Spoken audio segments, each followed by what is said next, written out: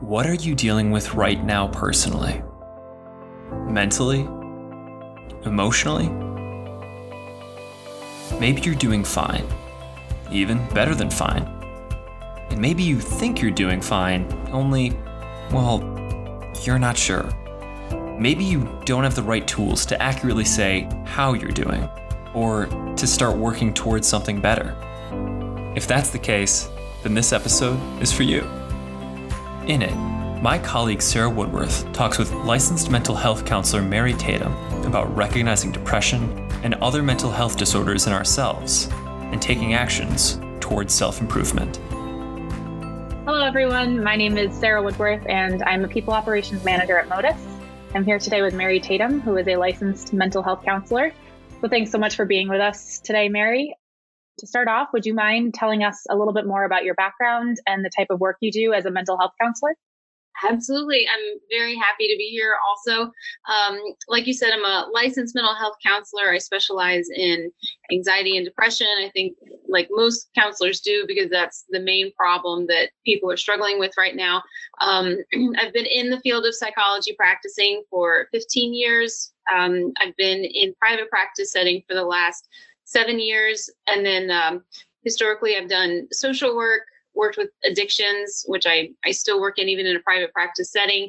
And a lot of what I do now is what I call helping the helpers, which is people in altruistic and field and whatnot, helping them avoid caregiver burnout and boundaries and whatnot, and understanding different dynamics so people can communicate and not have to take on so much and burn themselves out.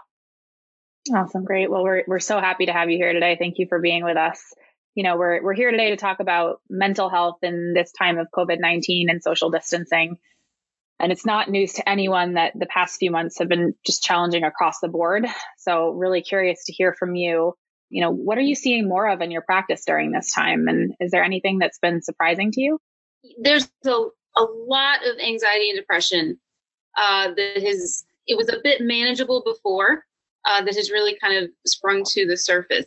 And I think the thing that's been the most surprising for me and for everyone else is how tired people are, and the energy that has been required to adjust to all of this.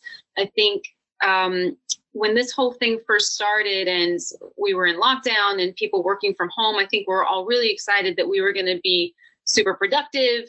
We were not going to be traveling in our cars. We were going to be organizing our closets and, color coordinating everything. And our house was going to be spotless. And we were going to be this super overachieving, productive person because we were at home all the time. And I think people have been so surprised at how much energy this has required from the stress, from the adjustments. People are sleeping a lot. They're tired a lot. People have had more disturbing dreams. They've had more vivid dreams. They've even had, from what I've heard, a little more like paranoid type thinking. There's been a lot of what we call looping, where thoughts will get stuck in their head and they can't redirect their brain off of the stressful thought. And I think what people used to be able to manage pretty easily is now more of a struggle, and it takes more energy and effort. So I think this is the first thing we've seen where the battleground is in our own heads. And if we want to get better at this, we have to really focus on controlling our own thoughts. The history of our culture has been a little more of distracting. Like if I want to feel better, I'm going to go out. I'm going to go to the gym. I'm going to go to happy hour. I'm going to, put my mind on something else. And this has been surprising, where there's nothing else to put our minds on that we're used to. So we have to strengthen our ability to control and manage our thoughts. That's a really good point. So to that end, what are some steps that people can take to really manage their thoughts, control their thoughts, and stop some of that unproductive thinking and cope without the ability to have outlets that we normally would? Yes. The first thing to recognize is to have some compassion and understanding for yourself that our brain is going to just neurons are going to misfire a little bit. Like, this is a challenge. This is not going to come easily. This does take a little work and effort. So it's important for us to, first of all, not be hard on ourselves while we're learning how to do this. usually there's a gap when we're attempting a new way of thinking between what we logically know we should do and then the emotions being able to catch up to that. So logically, I know I should not be thinking about this thing over and over and over, but like I should not be worried about this. I should not be so concerned about this, but getting the feeling to actually catch up to that is where the work is. So having some really good self-compassion there, first of all. Second, most of us have the prosecuting attorney built into our head already. Like we're very hard on ourselves. Right. So one of the things I teach people to do is how to become your own defense attorney and how to argue with that prosecuting attorney a little bit. If somebody said about your best friend what you're saying to your own self in your head, you would jump to their defense and you would do it pretty passionately. So how can we become our own defense attorney a little bit and defend ourselves? So that's one kind of coping skill and trick, so to speak. Another thing is we look at what we cannot control, and then we look at what we can control, and we focus solely on what we can control. And when we start really looking at what we can control, we start finding that there's more things than I thought. And what makes negative experience start to teeter towards the traumatic part is when we feel powerless and helpless. Mm-hmm. So when we start looking at what we can control, we start feeling a bit more powerful, a bit more in control, like I can do more. I'm not quite as helpless and vulnerable here as I thought I was. So that really helps recognizing those things. Our brain is also wired for fear because fear is a motivator. Yeah. Fear and anger both are motivators. Like when you feel fear, the kickback is to go do something about it. Positive emotions are not motivators. Like when you feel calm and happy and peaceful, it doesn't really motivate you to do anything other than to stay in that peaceful state and emotion. So this is why our brain is a little more wired for fear and anger and really catastrophizing, is because it's a motivator. So that works when we need to run away from something scary. It does not work when there's nowhere to run to. So then we have to remind our brain, almost like we're talking to a 5-year-old, you're okay. You're not in any danger. This is what we can do. Let's work on these things. So the thoughts have to become a little more direct and conscious towards the positive, if that makes sense. Yes, definitely. Definitely. And are there some specific things that people can do or things they can incorporate into their day to kind of help counter some of these negative feelings and emotions and fear? Yes. First thing to do is to consciously label exactly what you're thinking. Every single human is a drama queen in their own head. So when we speak it out loud, when we say it, a lot of times that makes it smaller just in itself, rather than just letting the thoughts stay there and kind of loop over and over. So journaling helps a lot, being able to see those thoughts out in front of you. If we have a really trusted friend or family member, being able to call them and say, I'm having these thoughts. I just want to kind of say them out loud. There's nothing I can do about them, but here they are. That helps kind of decrease the severity of the thought. The other thing, there's 4 things that have been proven to decrease anxiety the most, and that's nature, focused breathing, exercise, and music. And of course, in a lockdown and state of pandemic, some of those are not possible. Focused breathing is one that works very well. Breath work is tied directly to your nervous system, and that's where the fight or flight lives. So when we control our breathing and we have very conscious breathing, it brings down our nervous system and our fight or flight. So when a person is in fear, it's kind of like all the lights in the house are on. Every appliance, everything, every technology thing is just on, running at full capacity. And that's where we're starting to get very tired. So breath work helps to bring that down a bit. It's like driving a car as fast and as hard as it'll go on a marathon. It's going to start breaking down. Yeah. There's a lot of really great YouTube videos, a lot of cost-free things on YouTube that can lead you through that. Breathwork is very helpful. There's a lot of things on YouTube with at-home exercises that are very helpful. One way I like to bring in nature is, again, YouTube, where if it's a really horrible day of weather and we can't get outside, or it's raining or depressing or whatnot, I'll flip on something on YouTube that just shows nature scenes, and I'll watch that. And it's kind of a good substitute until I can get outside again. Yeah, that's a really good tip. Awesome. Thank you.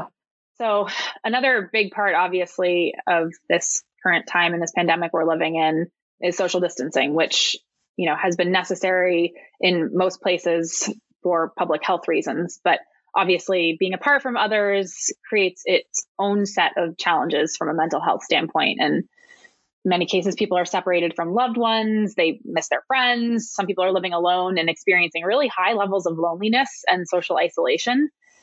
Could you talk a little more about what we're seeing here as it relates to well-being in this time of social distancing? Yes, loneliness is, that's not something to be underestimated. The mental and emotional effects of that. Loneliness is a serious problem.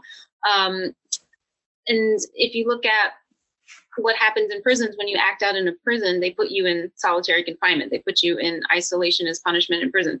You have to really watch that, how long you keep somebody in there, because you can start to drive a person insane if left isolated for so long. So this is one of the reasons why we're starting to see mental and emotional health struggles really come to the surface. Addictions are picking up, suicidal thoughts and whatnot are picking up. And a lot of that is directly related to the loneliness that we're experiencing in quarantine. So people start to experience suicidal thoughts when they start to feel trapped or stuck in a current situation and they don't see a way out of it. So the body is always conditioned to get itself out of pain. So if it can't find a way out, then it will look to end the pain in any way possible. And that's when those thoughts start to pick up a little bit. So the way that we really help that is we start to look at, am I really stuck or trapped, or are there things here that I'm just not seeing? So some ways out of that, again, is to talk about it. Don't let that stuff just stay in your head and go over and over and over. We need to speak about it. We need to talk about it. There are a lot of ways to kind of reframe what we're thinking and seeing. And we need to build the confidence and the faith in our own selves that we can handle any situation that we're in. A lot of anxiety comes from questioning my own abilities to manage and handle this. So we build up our confidence in our ability to handle problems and stress. We connect with people the best way that we can. And then we remind ourselves that this is a phase, it will pass. We're not going to be here for forever. We're not going to be stuck here for forever. So what can I do to get myself through this time the best way that I can? Yeah, makes a lot of sense. So what exactly is happening like in the body or in the brain when people are experiencing loneliness or when they're missing that social connection? And what is understanding that? How can we then kind of work around it? So when the body is stressed or lonely, chemically it pumps out cortisol, which is the stress hormone. And that's the hormone that causes inflammation, lots of reactions in the body that are considered harmful. Oxytocin is the chemical that's the antidote to cortisol. And that's the chemical that causes people to crave other people. It's released when you hug someone, when you're touching someone else that's a safe person. It's a bonding chemical, basically. Mm-hmm. So the stress response to cortisol is the oxytocin. So when we don't have that, the stress stays a little bit heightened. So ways to deal with that, again, is to recognize this won't last for forever. We will get through this. We go to our stress relievers. But then there's a lot of, again, going back to YouTube, there's a lot of yoga that's very mind-body connected. Mm-hmm. So we can kind of show some nurturing and care to the physical self through yoga and mindfulness that way. There's also a lot of videos on how to do like a self-foot massage or self-neck massage that can really help. A lot of our stress settles in those neck and shoulder areas. So that helps. Oh, that's really interesting. Thank you for sharing that.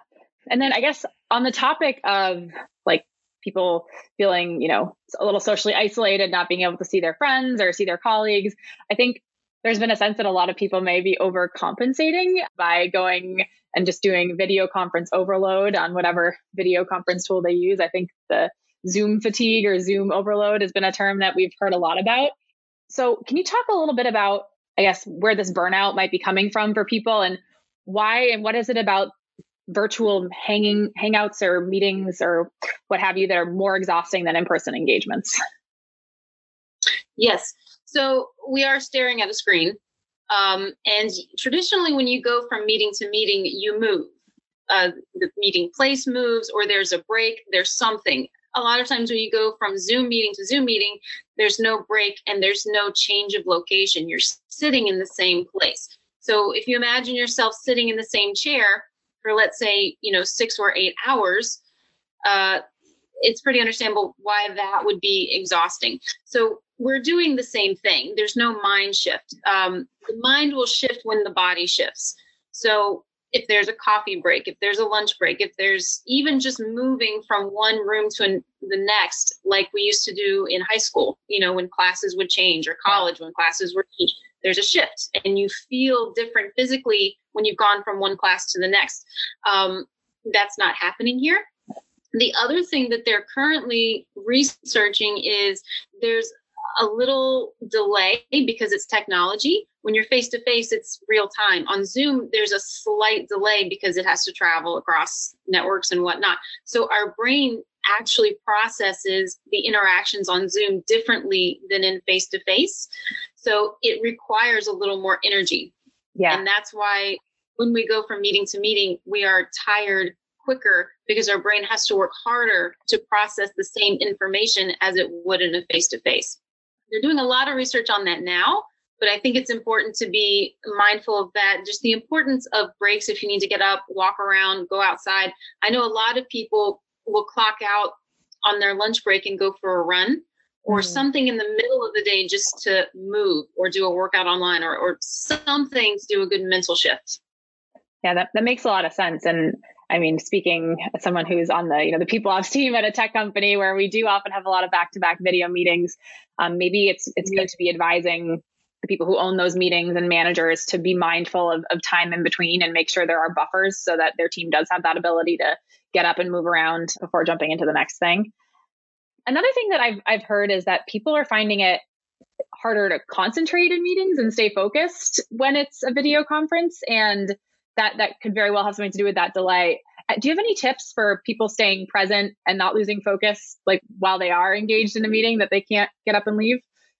If you think about traditional meetings, there's a lot of small talk and interaction that happens kind of maybe before and after meeting. Somebody might crack a joke and it's funny. Somebody might, I don't know, there's a little side conversation going on. Something, it's much more interactive. And when you're sitting on a Zoom meeting, it's just that serious topic. So something we can do is maybe like I don't want to say like a team building, but I don't know, a motivating quote or a funny joke or I don't know, here's a picture of a puppy I saw in a bow tie, like something that's a little more uplifting rather than getting to business. There's a lot of research on, what they call water cooler talk, which is just small talk around the office and how positive and uplifting for your mood that can be. In a Zoom meeting, that's completely gone. All of the small talk, even just the simple, like, how are you doing? I haven't seen you in a week kind of questions. All of those are kind of gone in Zoom meetings. So I think it's helpful to just take a few minutes and just kind of see how everyone's doing, say something uplifting, and making sure that there's no wasted time in a Zoom meeting, talking about things that aren't really productive, like making sure our time is well managed so we can get this meeting kind of over with. Set the agenda and stick to it. Makes a lot of sense.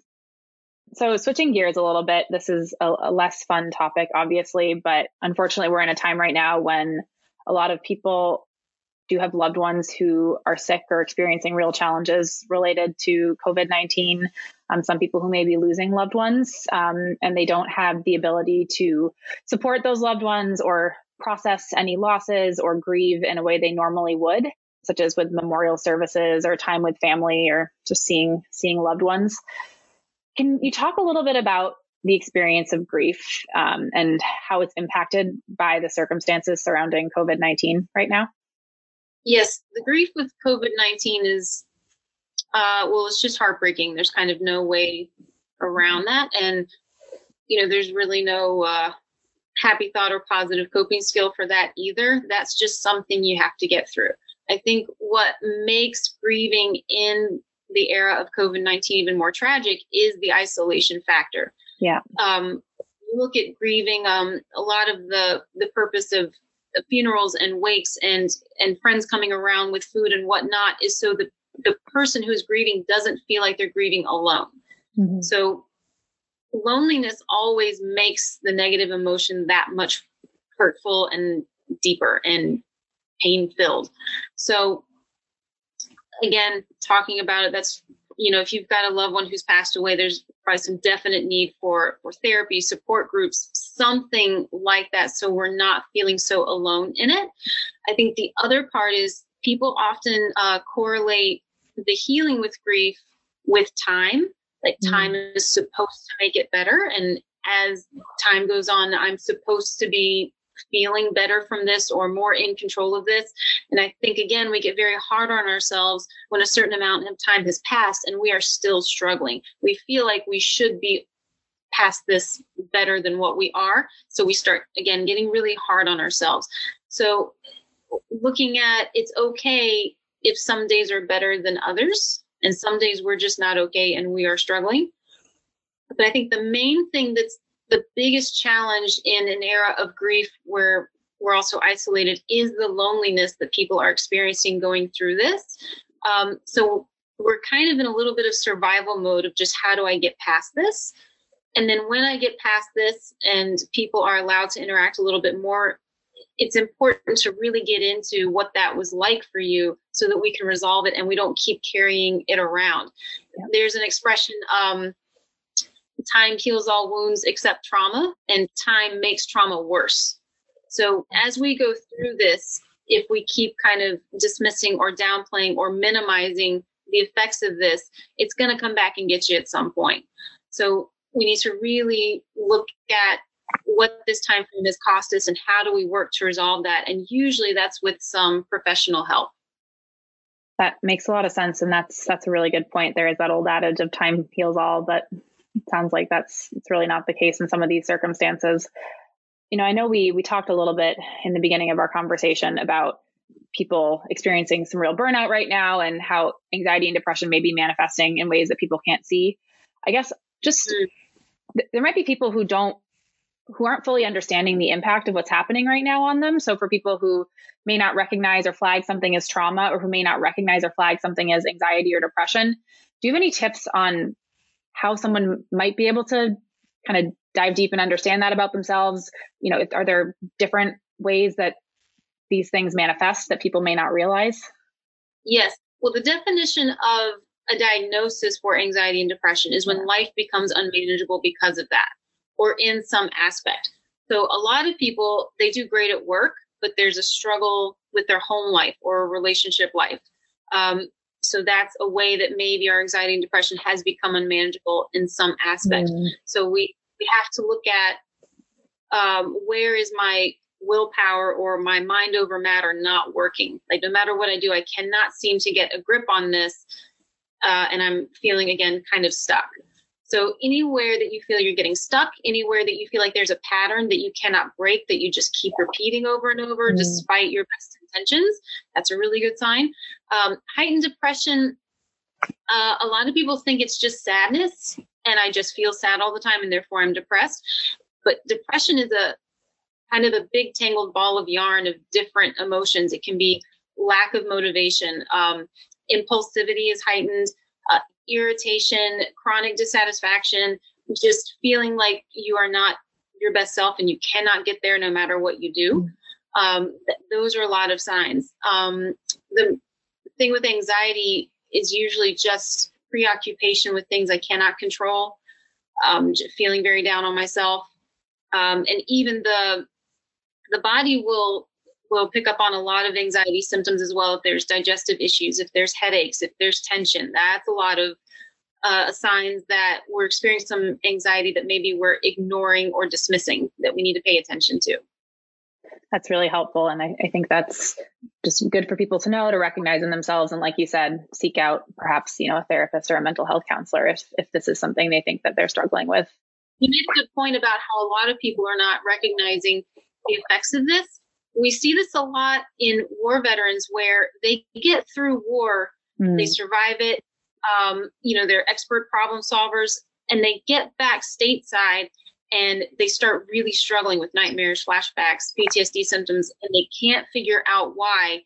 When they're back in a safer place, then all these symptoms come out. And it's because the body is not going to allow itself to process certain things while it's in survival mode. A lot of times we see the symptoms show up later. So that's something to be mindful of, where when this phase of life passes, if we're struggling and we can't figure out why, it could be the body is processing a delayed response. That's actually really interesting to think about. So if you're somebody who is having health issues related to COVID, or as a family member who does, or even, those people who are essential workers who are on the front line, if there's anybody in that situation, maybe the doctors or the nurses, or even the stress of going to a grocery store every day and knowing that you're exposed, that's something for people to be aware of going forward. So you talked about this a little bit before, and I wanted to dive in a little deeper. This notion of people just feeling stuck or trapped right now, or really helpless in their circumstances. So what can we do collectively and as individuals to kind of get through that and find meaning in the time we're in right now and in this new normal that we're in, and get through that feeling of being stuck and really start to find meaning in it and be able to move forward? Yes, that's a really good question. So feelings are not facts, they're just feelings. So if I feel stuck or trapped, it doesn't mean that I am. So again, looking at if I'm feeling a certain way, is it necessarily true? So this is where the emotional brain and the logic brain kind of need to cooperate a little bit. I might be feeling stuck, but am I really stuck? And this is also where some professional help can be useful, because a lot of times friends and family members may not know what to say to that. A trained professional can challenge that in a way that creates a different way of thinking. So if I feel stuck or trapped sitting in my house, am I stuck or trapped in all areas of life? And again, that goes to what can I do versus what I can't do. So I may be stuck or trapped where I can't leave my house right now for things that I'm, used to doing, but what can I do? One of a positive thing that I've seen a lot from clients is they're talking to family members or friends from college or whatnot. They're talking about deeper things than they used to. So where it used to be, how's your week? Fine. What are you doing? This and this and that. It almost used to be surface level day-to-day conversation. Now people are talking about, hey, remember when we went on this trip or did this thing? And they're going back and kind of reminiscing and reliving very positive, bonding, happy experiences. So while we may be physically stuck in our homes and in our places right now, our relationships can grow and deepen and bond in ways that we could not before. It also may be that if we can't move in physical ways, we might be able to grow in emotional and mental ways. So looking at, I'm feeling stuck or trapped, but is that true in all areas of my life? And what are the things again that I can control and move forward in? That's a really nice way to think about it. And there are silver linings here, or opportunities here for us to grow and build resilience and build relationships that we may not have had otherwise. That's really great. Is there anything that I haven't asked about yet, or that we haven't discussed, that you'd want to share with somebody who may be having a harder time right now? Any advice or anything that they should be mindful of in the coming weeks and months? Yeah, I think the main thing that I'm really talking to people about is we've gotten on the stuck or trapped thing quite a bit. And that's really the theme of this whole thing is this is a phase. This will not last for forever. And I love that you used the word resilience a few minutes ago, because we're very hard on ourselves for thinking what we should be doing. And then for what we're actually doing, sometimes when they don't match, we get really down on ourselves. So there's a lot of discussions about the quarantine weight gain. I have all this time, like I should be working out more. We've seen there's a report that came out about how much more junk food people are buying because it's comforting. Yeah. Like nobody wants to be on a strict diet right now. We're looking for comfort in any way that we can get it. And in some ways, that's really okay. So just looking at, we are all doing the best that we can do. Mm-hmm. This will pass. We'll get back to our ideal selves, when this passes. And I think also understanding that because we're all struggling, other people are also struggling. So not taking things personal. If there's someone at work who's a little more snippy, if there's a family member who's a little more snippy, not taking those things personal. Yeah. And just giving people a lot of grace and understanding that this is rough, but this will pass. We will get through this. And then whatever dysfunctions or struggles that we have at the end of this, we'll figure that out and we'll work that out as well. Yeah. So key there being compassion for ourselves and compassion for others, right? Just assume positive intent and be gentle with each other and ourselves. And I will say one last thing that really helps, and this is coming out of the science of positive psychology, which is a huge movement right now that I'm a big fan of, but where the brain is wired to fear and worry, we have to remind it of what is actually, there are some things that are going well. So if you keep a little notepad or journal, or even just list of thoughts in your head, they did a bunch of studies where when people listed 3 things that they did well that day, or 3 things that went well that day, they had better sleep, they felt better when they woke up the next morning, and they had less procrastination, less dread when they started the day, because they ended the previous night on a positive note and giving themselves credit for what went well. Well, that's nice. I like that idea. We'll all work that into our rituals, a little gratitude journal or something of that sort. That's a good tip. Thank you. So all in all, Mary, this has been really illuminating, and there are a lot of great takeaways here from this conversation. If people were interested in speaking with you about their personal situations or speaking with you one-on-one, what's the best way for them to go about doing that and getting into contact with you? Email. You can find me through email, my website, and then I have a business page on Facebook, business page on Instagram as well. And then on my website, which is tranquilsoulcounseling.com, there's all the contact info there, from business phone to email and that sort of thing. Awesome. Well, thank you so much. This was really great. And again, so appreciate you being here today with us. Absolutely. Thank you so much. And that concludes our latest episode of Modus Presents Mental Health While Remote. Thanks again to our guest, Mary Tatum, for sharing insights on the show. And to those of you listening, thanks for tuning in. Liked what you listened to? Be sure to subscribe to our podcast. And remember, we're going to get through this, and we're going to get through it together.